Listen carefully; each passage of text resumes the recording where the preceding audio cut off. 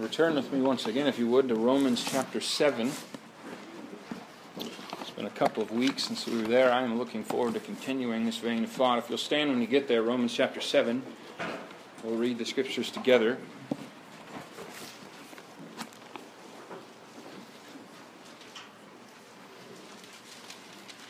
Romans chapter 7, we'll begin reading in verse 7. What shall we say then? Is the law sin? God forbid. Nay, I had not known sin but by the law. For I had not known lust, except the law had said, Thou shalt not covet. But sin, taking occasion by the commandment, wrought in me all manner of concupiscence. For without the law sin was dead.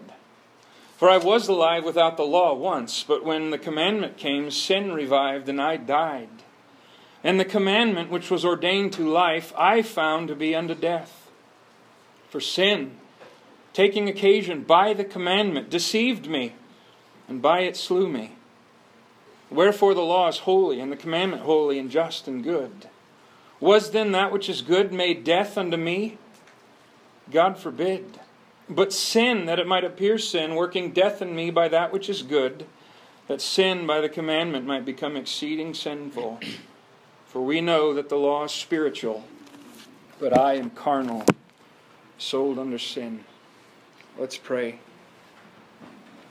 Father, I pray that you would give us both willing ears to hear and hearts that understand.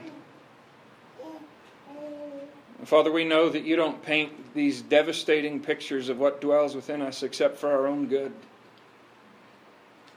Father, what precious truths are here in the verses following this section. What green pastures, what well springs of life if we can only understand them. I pray you'd help as we go through this passage this morning, that we would understand not just the shell but the kernel. We thank you, Father, for dealing with so many complicated and difficult issues in our Christian life, showing us what we really are, that we may deal with things at the root level. Help us, Lord, to be better equipped to fight the warfare that we fight here on this temporary earth. In Jesus' name, amen.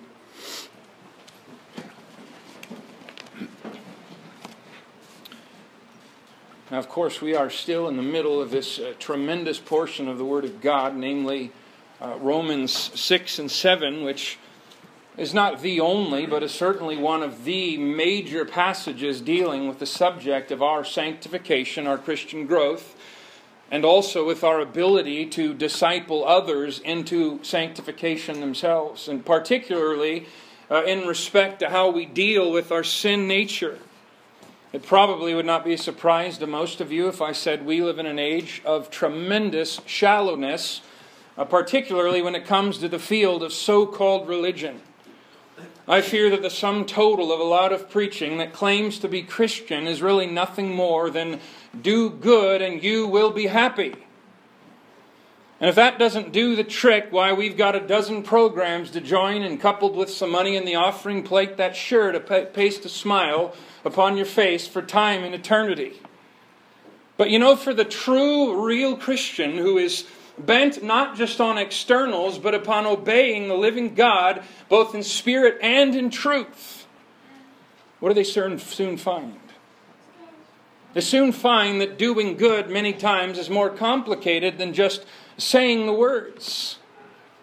You know, it's one thing to recognize the need to grow or the need to conquer our own indwelling nature, but it's quite another thing to be taught by the Spirit of God the path to that victory that we know we need. Hopefully most of us remember in Romans chapter 6, the heart burden of that chapter is really dealing with the central question: how can I not sin despite the fact that I still possess a sin nature? Well, that's a wonderful question to ask. But hopefully we remember also, moving into Romans 7, that I made the statement that Romans 7 really presents a deeper problem than that of Romans 6. In Romans 7, the problem is, how can I do good in spite of the shocking wickedness and depravity of the nature that I still possess, which follows me to the door of sacrifice, which haunts me in the prayer closet, which follows me in here to the meeting of the saints, which tries to contaminate my most holy and righteous deeds, which speaks to my inner thoughts no matter where I go. How can I do good in spite of that inward enemy? I think we can sense from Paul's tone and his use of vocabulary that he himself found the battle of Romans 7 to be far more of a devastating crisis than that of Romans 6.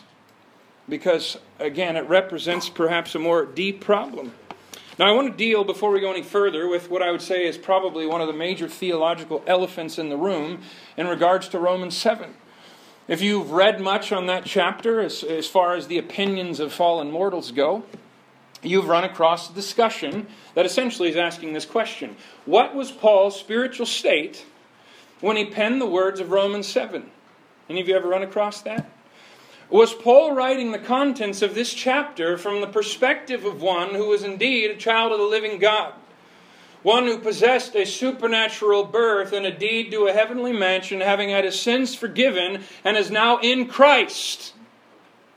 Or is Paul writing from the perspective of one who was yet in the gall of bitterness and the bond of iniquity, being dead in trespasses and sins? Well, that certainly is an important question, because we're going to come up with very different conclusions if we get that one wrong.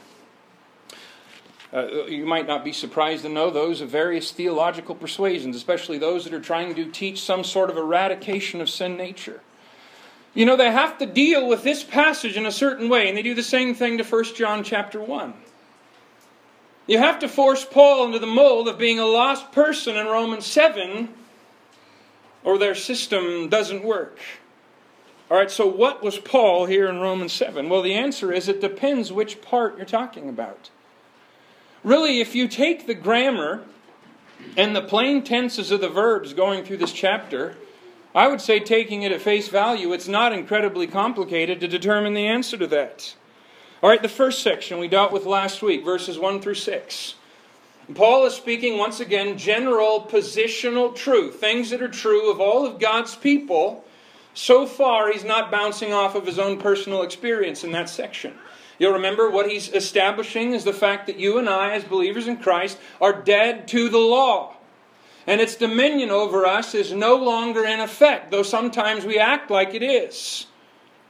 But then you'll find from verses 7 on through the rest of the chapter, Paul begins to go into this explanation of his intense personal experience. And from this verse through the end of the chapter, the pronouns I and me and my and myself, referring to Paul, occur 47 times from here through the end of the chapter. And lest you think Paul enjoys speaking of himself, let me remind you, he's not painting a very flattering picture. I, for one, find it noteworthy when it comes to his so-called trip to heaven in 2 Corinthians 12, he had almost nothing to say. But when it comes to the ravages and the devastation of his indwelling sin nature, he has plenty to say about himself because he knew that was going to be a help to the Lord's people far more than the other. So we have to pay close attention to the tenses. In this section we just read this morning, a few moments ago, verses 7 through 13, what you'll find is it's in the past tense. Okay, look in verse 7. I had not known sin, past tense. I had not known lust, except the law said, thou shalt not covet. Sin, taking occasion by the commandment, wrought in me, past tense. Without the law, sin was dead. I was alive. When the commandment came, sin revived, and I died, and so on. So what that passage is talking about that we're hearing this morning is his lost days as a Pharisee. He's talking about how the law wreaked utter havoc on the inner chambers of his mind. Can you imagine Paul's controversy with the Mosaic law that he claimed to stand in support of? Here he is, this gorgeously arrayed Pharisee, claiming meticulous obedience to the law, but at times there's this nagging and stabbing voice of conscience that he couldn't seem to shake. And then he stands there presiding over the death of Stephen. And what he beheld there is a man who had attained to the very righteousness that he himself sought. Only this man found it based on the righteousness of another, not by his own works. You see, Paul knew inwardly he couldn't even love his neighbor as himself like the law demanded. But here's one that's loving his enemy like Christ. Oh, what a goad in his conscience that would have been. And then in the third section, Lord willing, that we'll cover next week, it comes back to the present tense. I'm not going to take the time to go through that. You can go through it on yourself. So the answer to the question is, Paul's giving his past experience in relation to the law and his own sin nature, both when he was lost and bringing that into the days of his salvation. So it's applicable to both cases. And so the section we just read, we're flashing back to Paul's inward turmoil that he experienced as a so-called law-abiding Pharisee. And like he does in so many other parts, he begins it with a question. In verse 7, what shall we say then? Is the law sin? I'll remind us again, 10 times in this epistle, the phrase God forbid or meganoida appears, which is essentially the strongest possible way of expressing that as a preposterous conclusion. Absolutely not. And in every single case, Paul is really issuing a sort of preemptive strike. He'll teach a doctrinal truth, and then by the inspiration of the Holy Ghost, he knows the logical extension that the human mind is going to go to, and he immediately jumps ahead and asks the question for us. And in each case, he sets the question up to look at it, and then he dashes it on the ground to pieces like Moses did with the tables at the foot of the mount. And remember some of the questions, I hope. Romans 3 verse 3, I'll just paraphrase it. Essentially the discussion there is, all right, if the Jews are God's chosen people, if they're the ones designated to carry His covenant and manifest His nature and to be His mouthpiece to the world, doesn't the fact that the vast majority of Jewish people in history really hated God and despised His word, does that not call into question His faithfulness? Of course, the answer is, mankind's obedience or disobedience does nothing to touch or change or reflect on the character of God. Though all men were to perish in the flames of hell and none were saved, God Himself would lose nothing. And God Himself would still be right. Verse 5, same chapter. Since our natural unrighteousness serves to reflect good upon God's righteousness and to make it shine all the more. How is God right to judge me if all I'm doing is making Him look better? Of course, the answer is, God judges according to His own character.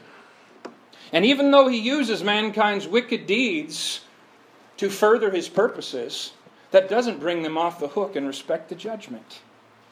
Beginning of chapter 6. If the power of sin has been broken and demolished and grace now reigns supreme, then can't we imbibe a little bit in sinful activity? Because after all, it really has no power, and the more we sin, the more grace abounds. And of course the answer is absolutely not, because you are dead to sin. Here's what these questions demonstrate once again. I think they're another proof, unmistakably, of divine inspiration. The fact that God knows very well the inner thoughts of His creatures that He has made. And He really asks the question that many of us are too spiritual to verbalize. Secondly, I think these questions are a big warning to all of us, or at least they should be. Here's what I mean. What they illustrate is that our tendency, even as believing people, when we hear solid doctrinal truth, is to take that solid doctrinal truth and still come to wrong conclusions with it. You see, there's not just the danger of wrong doctrine, there's the danger of wrong conclusions based on human reason in response to that doctrine, which is why we need to have our mind constantly renewed and cleansed by the Word of God. It's not just to discharge a duty, to get a proof text. It's to train our minds to think God's thoughts after Him. And I think this is especially true that the deeper a particular truth is, the more in danger we are of inserting human logic to the point where it clouds divine revelation. We see that vividly illustrated and the so-called contradiction between sovereignty and free will. Both sides set up their artillery and they begin to fire away, and really what they're both doing is clinging to one side of the truth that's revealed while logically explaining away the other.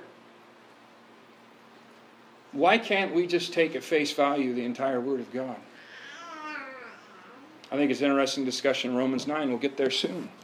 Here's mankind portrayed as questioning God's decrees. And the answer from heaven is essentially, silence your mouth. God really gives no answer in verse 19 and 20, essentially saying, who do you think you are? You who live a century at best, you who dwell in one little section on a piece of dust referred to as planet Earth, are you going to raise your mind and fist in defiance of the God of heaven who dwells outside of time? Are you going to question His decrees and justice? Of course, the answer is to humble us in the dust, not to give us a logical explanation. All right, what's the question here? Is the law sin? Now, really, that's not so unreasonable of a question considering what's been discussed in the last 2 chapters. You remember our death to sin, positionally, Romans 6. Our death to sin and our death to the law, Romans 7, early on. Both of those deaths to sin and to law occurred simultaneously upon the same old rugged cross 2,000 years ago. We saw just last time in verses 5 and 6 that when our sin nature came into contact with the law of God, the commands of God, what they came together to produce, the net effect was fruit unto death. It's not a very exciting thing that we want to produce, I hope. So what's the natural logical assumption? Well, sin, my nature, and law must be co-conspirators against me. They're partners in crime. Obviously, there's major problems with the law. Does anybody really think that way? You know, there's vast segments of so-called evangelicalism that treat the New Testament commands that way. Their litmus test for whether or not they should obey something is whether they feel like it. And if a command's difficult to obey or irksome to the flesh, then they determine that must be legalism. My Christian liberty is just ignore what God says. I don't like separating from evil. The problem must be the command, right? I remember before we moved from Alaska, the big discussion on legalizing marijuana was up. They eventually legalized it.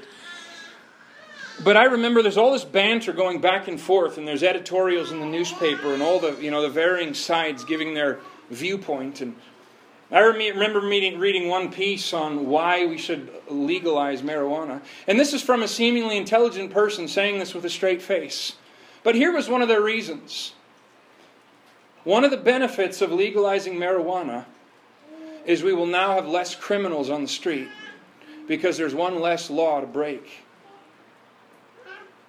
Why not just do away with all law in our country? We'll be the only country in the world that doesn't have a single criminal. We'll just make everything legal because, after all, the law is the problem. You see how our mind works, though? Of course, once again, Paul's answer, God forbid, absolutely not. Now, I think most of us, if not all of us in this room, would heartily agree the Old Testament law is not the system of life for the New Testament Christian. In fact, the standards in the New Testament, you'll find, are higher. They go from difficult to impossible. I hope you're thankful sitting here this morning that you are under grace and not under law. But at the same time, do you realize also what a monstrous conclusion it is to make the statement that the Mosaic law is somehow flawed or immoral or wrong? And that's the viewpoint he's trying to blow out of the water. It's true, the law is referred to as a yoke of bondage, which we know our fathers were able to bear. The law has been replaced by what's called a better covenant, and there's a whole litany of statements in the New Testament regarding that. You know some of them, I'm not going to go through them. But those can be termed maybe not necessarily positive regarding the law for the most part. But here's what we have to understand. God is fundamentally incapable of giving things that are inferior or flawed or sinful. He can allow them, but God is in the business of giving perfect gifts. Here's what I mean by that. The law is not something that God threw together while He was thinking of a better idea. I think a lot of people unwittingly view it that way. Do you understand? The law was the best, and I mean the best way for God to accomplish several purposes at that time in history. The law was the best way to instruct His people about His holy character and justice and hatred of sin. The law was the best way to prepare the world for the importance of the doctrine of substitutionary blood atonement. You know, God in His perfect foreknowledge knew someday one would point and say, "Behold the Lamb of God which taketh away the sin of the world." And that was the best picture to convey to our minds what salvation consisted of. And the best way to prepare us to understand that statement was to have centuries of people bringing dying and bloody sacrifices to burn on an altar in preparation for the day when the Messiah came. The law was the best way to prepare Israel to look for a dying lamb and not the conquering military hero, who's going to come later, by the way, the glorified Christ. But you see, the bleeding lamb had to come first. The law, I think it's helpful to view it as almost like the ministry of John the Baptist. Tell me, was John the Baptist's ministry flawed, evil, bad?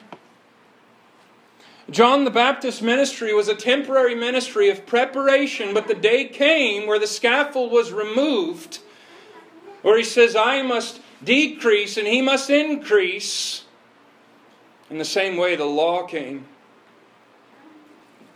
so that Christ would be magnified all the more when He finally came into human history. Now, what follows is quite a discussion on Paul's experience when the law was applied to his life while he was still in Adam. Remember, everybody's either in Christ or in Adam.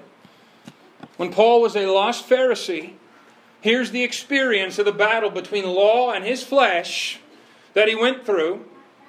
Because inside this whited sepulcher of the pomp and glory Pharisee, there's the nauseating stench of death and decay. And the same is true for every single fallen sinner that is confronted with the legal truth of God.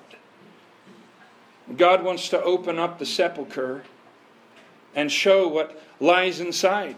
So the first thing that happened, verse 7, is that the law served to plainly define and reveal sin. "I had not known sin," he says, "but by the law." That doesn't mean he never sinned. But what he's saying is sin took on a hazy definition until it was crystallized when the law of God came and showed concretely what constituted rebellion against the living God. And it was then that it drove the sword through his very soul. He just gives one example. One blade from God's moral plowshare that tore through the fiber of his fallen, wicked heart. He says, "I didn't know lust, except the law said, 'Thou shalt not covet.'" Oh, he lusted all right, but the problem, he thought, all was well until the law came and defined it for him and said, "You are in error." You remember what Paul wrote in 1 Timothy 1:8 through 10? The law is good if a man use it lawfully.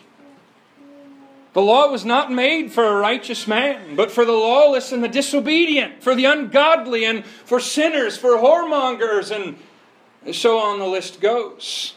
You know, it does little good to define sin in general terms. And may I say that's one of the main errors of modern day Christendom, is being too general when it comes to the demands of God. You go out in the community, you tell people, well, you know, sin is anything God doesn't like. How about we set up a state fair ministry or Lewis and Clark County Fair? We'll put up a big scaffold. We'll get one of those megaphones. And I'll just climb up there as the crowds walk through the gate, and I'm going to yell out, "God says not to do bad things." Well, aside from being terribly annoyed, most of the people are going to agree with what I'm saying. Because the problem is they have a wrong definition of God, and they have a wrong definition of bad.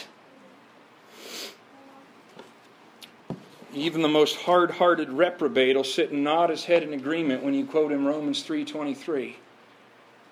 But when you take out God's plowshare and begin to probe his heart, it's a whole different story. And part of the law's schoolmaster, when Paul mentions it in Galatians, is it's an instructor to show men plain, defined guidelines for just how perverse they are in the sight of a God of absolutes. And I remember some years ago I was doing a trim job, and any of you ever cut up MDF? That fake trim stuff, and the particulates are just awful. And it's the middle of winter, we got the doors shut, me and a friend of mine. And here we are chopping away, we're running routers and table saws, and here we are breathing all of this stuff for well over an hour. I eventually had to get something from outside, and so I opened the side door to the garage, and this beam of sunlight just shot into the room. And it's amazing, this same air that I've been breathing, all of a sudden my reaction was to choke and to gag. And it was the same air. There's a Christian friend I was working with. He looked at me sarcastically. He said, "Hey, shut the door. You're making it dusty in here." And what he was illustrating was this truth. You see, the sinful heart doesn't really mind morality vaguely defined. It really doesn't mind religion that's not dogmatic. It really doesn't mind a lot of things. But when supernatural light floods the room, when sin loses its haze and the definition becomes very clear and runs contrary to his own nature, all of a sudden that same complacent person becomes absolutely furious because you've exposed what he really is. It's one thing the law does. Nobody can really be convicted of sin until they know something of who God is and what he expects and demands and deserves of them. That's the root of real conviction. But verse 8, what's amazing, here's what he finds. His sinful nature rises up in response. Verse 8. But sin, taking occasion by the commandment, wrought in me all manner of concupiscence. For without the law, sin was dead. Now that phrase, I just want to point out, but sin. Sin is personified. He's not talking about just an act. He's personifying the sinful, fallen nature. He's saying, here's how my nature responds. We see similar terminology in verse 9, verse 11, verse 13. But here's what he says, and we have got to understand this. As a result of hearing the demands of a holy God, he actually became a worse person. The end of the verse, he says, without the law, sin was dead. Now the meaning, he's not saying he didn't sin, but here's what he's saying. He's saying that the sinful nature, when it believes that it reigns supreme, and that all challenges to its authority seem subdued, then it rests almost in a dormant state. You see, the man there thinks he's really in control. He can really turn to Christ when he wants. He can really change his nature when he wants. He can stop sinning.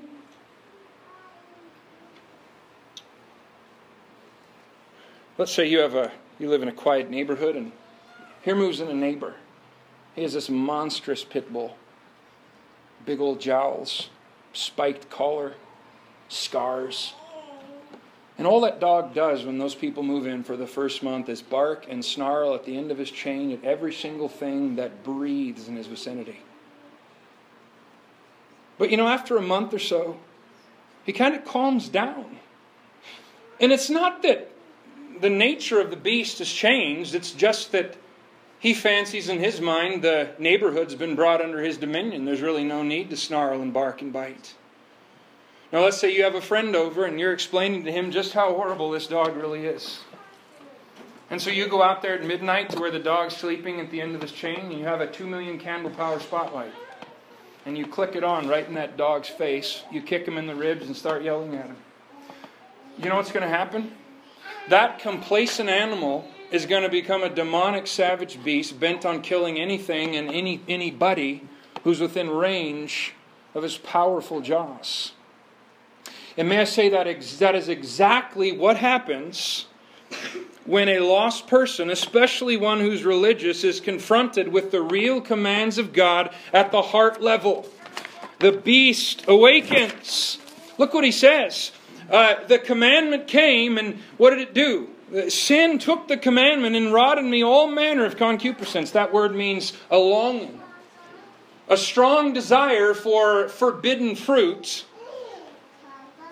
Do we hear what he's saying? As a result of hearing God's prohibitions, Paul found his own wicked heart actually woke up and sprang to life from its slumber, and all of a sudden he was overrun with unbelievably powerful temptations. The very thing that our nature is told not to do instantly becomes our great desire. Such is how our flesh thinks and behaves. Let's say I'm going to take Benjamin, we're going to go for a drive. He'll take his pickup truck and I'm going to take mine. We're going to test this out. So we go on some highway out 50, 60 miles out of town and we park at a pullout. And he just leaves his truck there, locks it up, and we drive off. We go another 20 miles up the road and we park my truck at an abandoned pullout. Only on my truck we put 5 nice big rocks on the hood.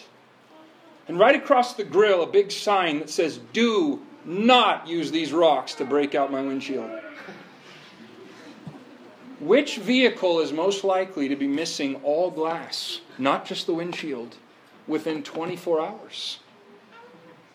Well, the sign says not to touch it. The sin nature is stirred up by prohibition. Why is it if you put a speed limit here in Montana that says maximum speed 120 miles per hour, people are going to pass you going 127? I heard of a family some time ago. You know what people do in neighborhoods? They want to get rid of something. They want to save themselves a trip to Goodwill. And so they take a piece of furniture and they put it out there at the end of the driveway and just says free. And just someone take it. And so they took a desk and they set it out at the end of the driveway and they put free on it. It sat there for 3 days. And they thought, let's run an experiment in human psychology. So they put another sign on the desk that says desk, $10. It was stolen that night.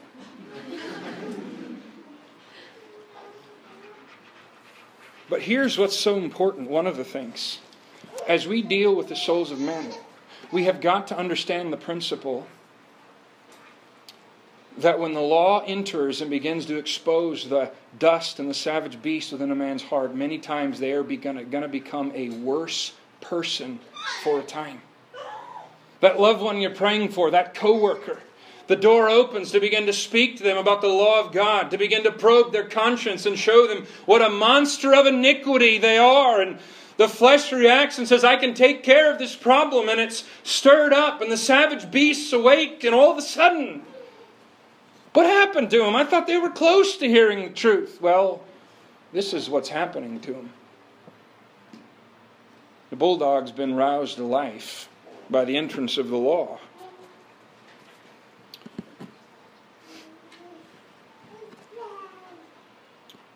What was Paul like after Stephen's death? You remember?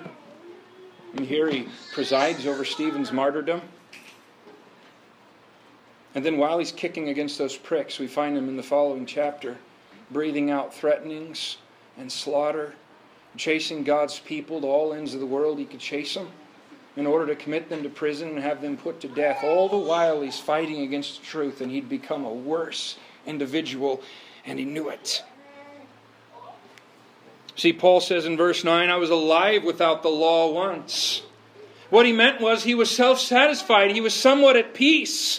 There was no deep arrows of the Spirit's probing. There was no blinding supernatural light shining in the dungeon of his soul.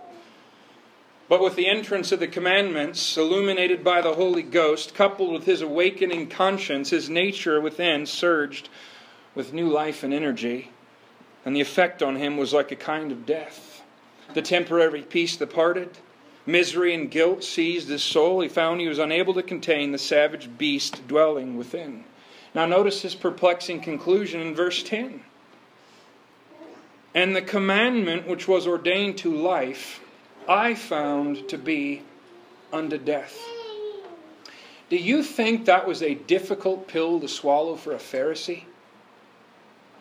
Several times in the Old Testament you can find variations of statements that essentially say keeping the law equals life. The chief message of a zealous Pharisee trained at the feet of Gamaliel to the sinful masses surrounding him was essentially, "This do and thou shalt live."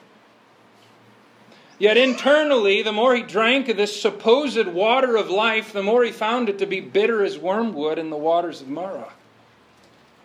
And this law on which he thought he could pillow his weary and troubled head really proved to be more of a chopping block with the blade of a guillotine glinting in the sun just above his neck. You remember the statement in Romans 2 when Paul is tearing apart the religious moral man? I think one of the reasons he was able to be so surgical, at least from the human side of things, is because he was describing the exact questions the Spirit of God was pounding upon his mind. "Behold, thou art called a Jew, and restest in the law, and makest thy boast of God. And provest the things that are more excellent, being instructed out of the law," right? You're confident that you're a guide of those, a guide of the blind, and a light to those in darkness, a teacher of the foolish, an instructor of babes.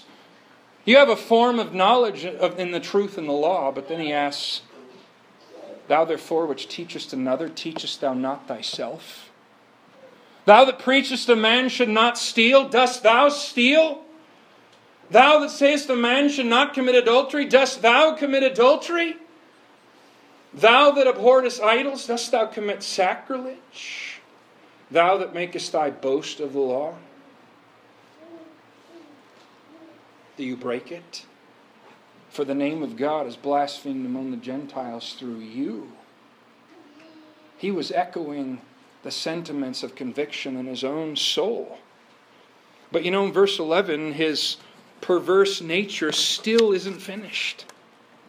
For sin, there it is again, taking occasion by the commandment, deceived me, and by it slew me. Now, do you notice it's the same terminology as back in verse 8? Sin took occasion by the commandment, seized hold upon the very commands of God, and brought something entirely different than their intent. There, the sin nature stirred up all manner of sinful passions and made him a worse person. But here what's happening? His sin nature is taking the commands of God, perverting them, and using them to lead him unto death. Tell me, who does that sound like? Who is it who twists Scripture and lies and murders through his lies? Well, the accuser of the brethren, the wicked one. But guess what else does that? Your own fallen nature tries to do the same sort of thing. It's going to take the commands of God in response to the conviction of God and try to turn them upon its head and come up with a wrong conclusion. That's why we must be so grounded in the Scriptures. Now, what's the chief deception leveled at those who are under conviction of sin? By the joint forces of the forces of blackness in their own nature, the chief deception is going to be on understanding the gospel and His work to blind their minds, considering the truth of the free grace of God given through Christ. You can piggyback off of 2 Corinthians 4:4 and read where that specific statement is given. So in other words, Paul found that even while facing an intolerable weight of guilt and misery within, his own nature led him right back to the executioner for help, with encouragement to try harder next time. Why do you think the cathedrals and the temples of the proponents of false gospels are swelling the walls with attendance this morning? Why is that? It's because you have a huge cross-section of American religiosity. They've been at least somewhat confronted with the truth of God. That's produced a picture of themselves that they don't like. It's produced a stirring up of their own sin nature and a desire to do something about the problem. But then their flesh steps back in and says, "Friend, you can keep the law. Just join such and such group and keep all their regulations. We'll take care of this problem. No need to be alarmed." So you have thousands of people in ornately decored robes. And the sum total of a so-called ministry is doing nothing more than trying to change the color of an Ethiopian skin or scrape the spots off of a leopard's back. It's changing externals. And their sin nature takes the law and twists it and drives them there and blinds them to the truth of the gospel. Verse 12, here's what we find. We find that the law is not the problem at all, although it seems to produce bondage, misery, and guilt and death. And really, here's the question, or the answer to the question in verse 7. Look what he says about the law. The law is holy, the commandment holy and just and good. Now, the description here really should be no surprise. Holiness, justice, goodness don't just appear in the universe out of nowhere. They're reflections of the perfections of God Himself. The law is holy. It is pure and undefiled and set apart as the word spoken directly by God from the Holy Mount. The law is just, it's perfectly righteous in its claims and its penalties, and is no respecter of persons. The law is good. You know, in and of itself, the law really is, you could say, designed to produce happiness and contentment. I mean, so what's the deal? You don't have to turn there. I'm going to read you part of Psalm 19. Maybe you remember this passage, really one of the most beautiful descriptions of the law given in the Scriptures. The law of the Lord is perfect, converting the soul. The testimony of the Lord is sure, making wise the simple. The statutes of the Lord are right, rejoicing the heart. The commandment of the Lord is pure, enlightening the eyes.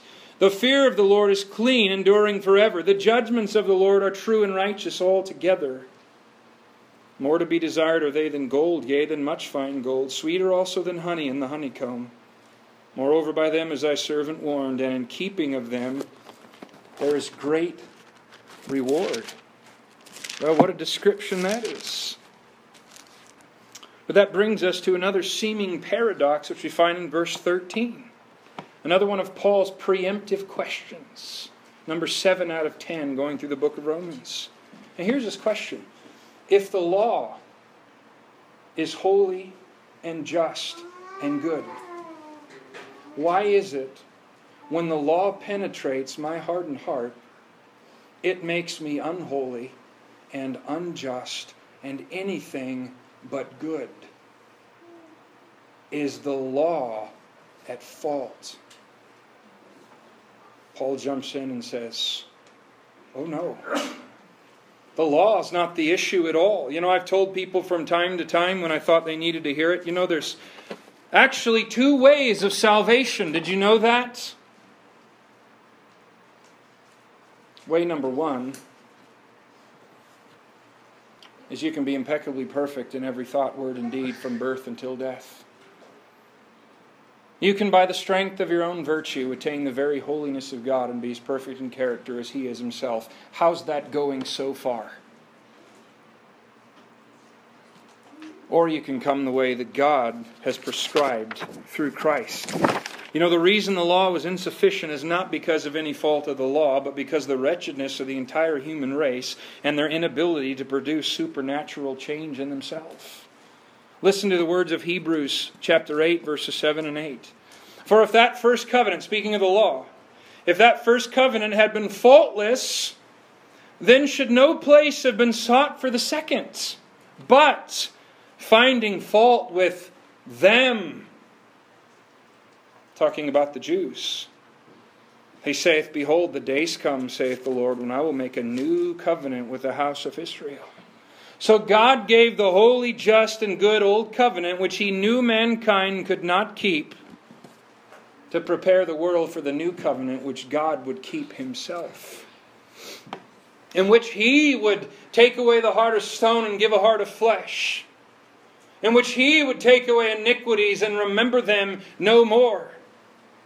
In which He would provide the spotless Lamb of Himself, for Himself, and by Himself, and guarantee this covenant. And all mankind could do was break the first one. Now, does any good come out of this war, supposedly, between the law of God and our sin nature? We've already talked about some of it, but in verse 13, here's what it is.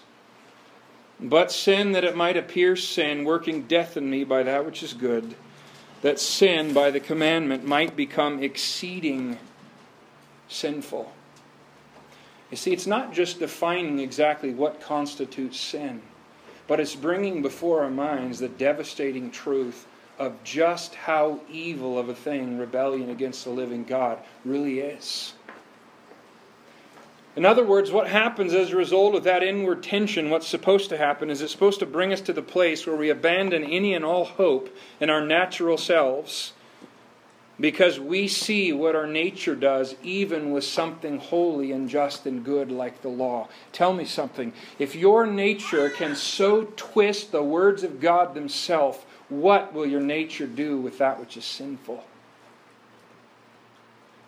Not only is that the outer posts of the gateway to salvation, because if someone's truly going to be saved, they have to come to a point where they cannot fix the problem themselves. They cannot change themselves.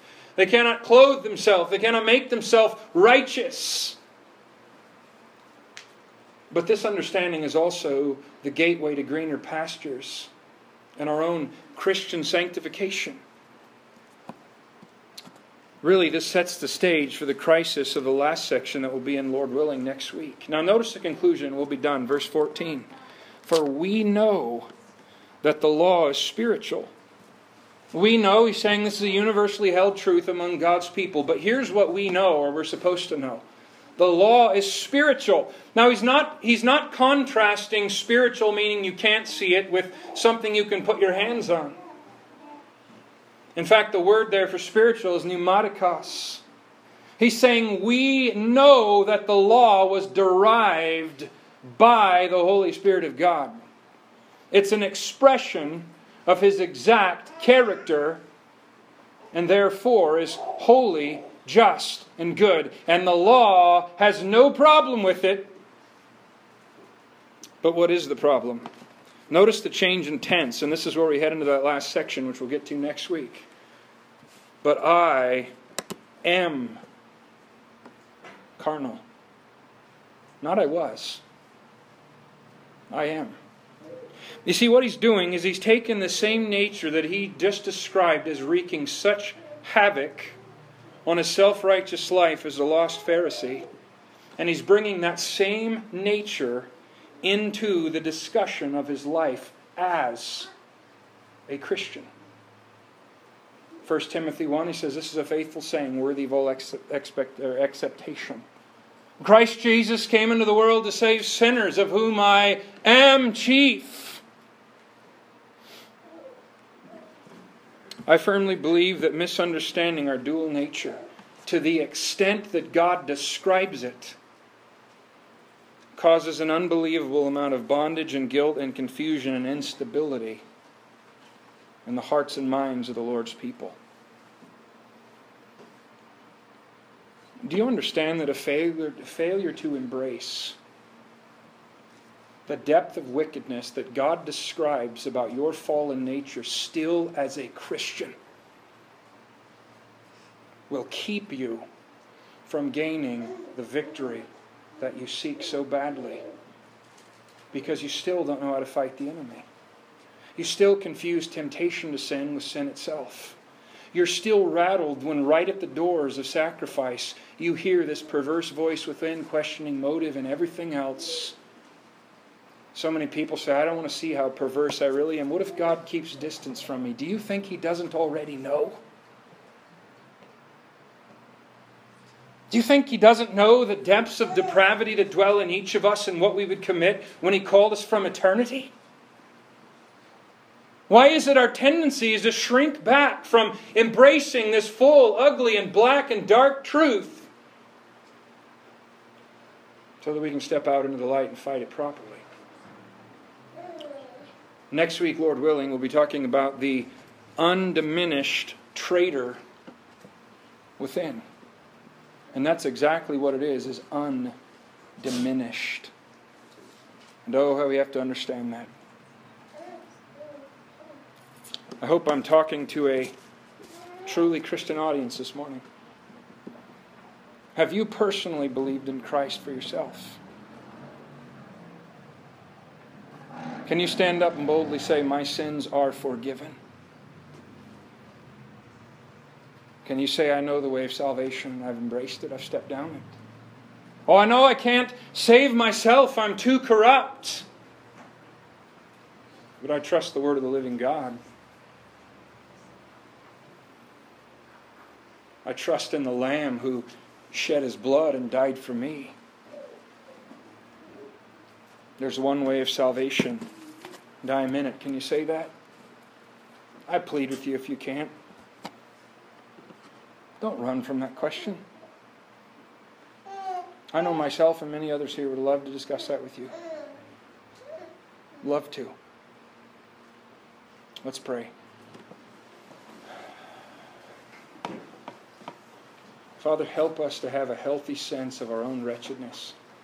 Not to drive us into the dirt. Lord, but that we can walk in true spirituality instead of the counterfeit that's everywhere around us. That we would know what it means to abandon self and rest in the righteousness of Christ for sanctification. Not in our performance. Not in our sincerity.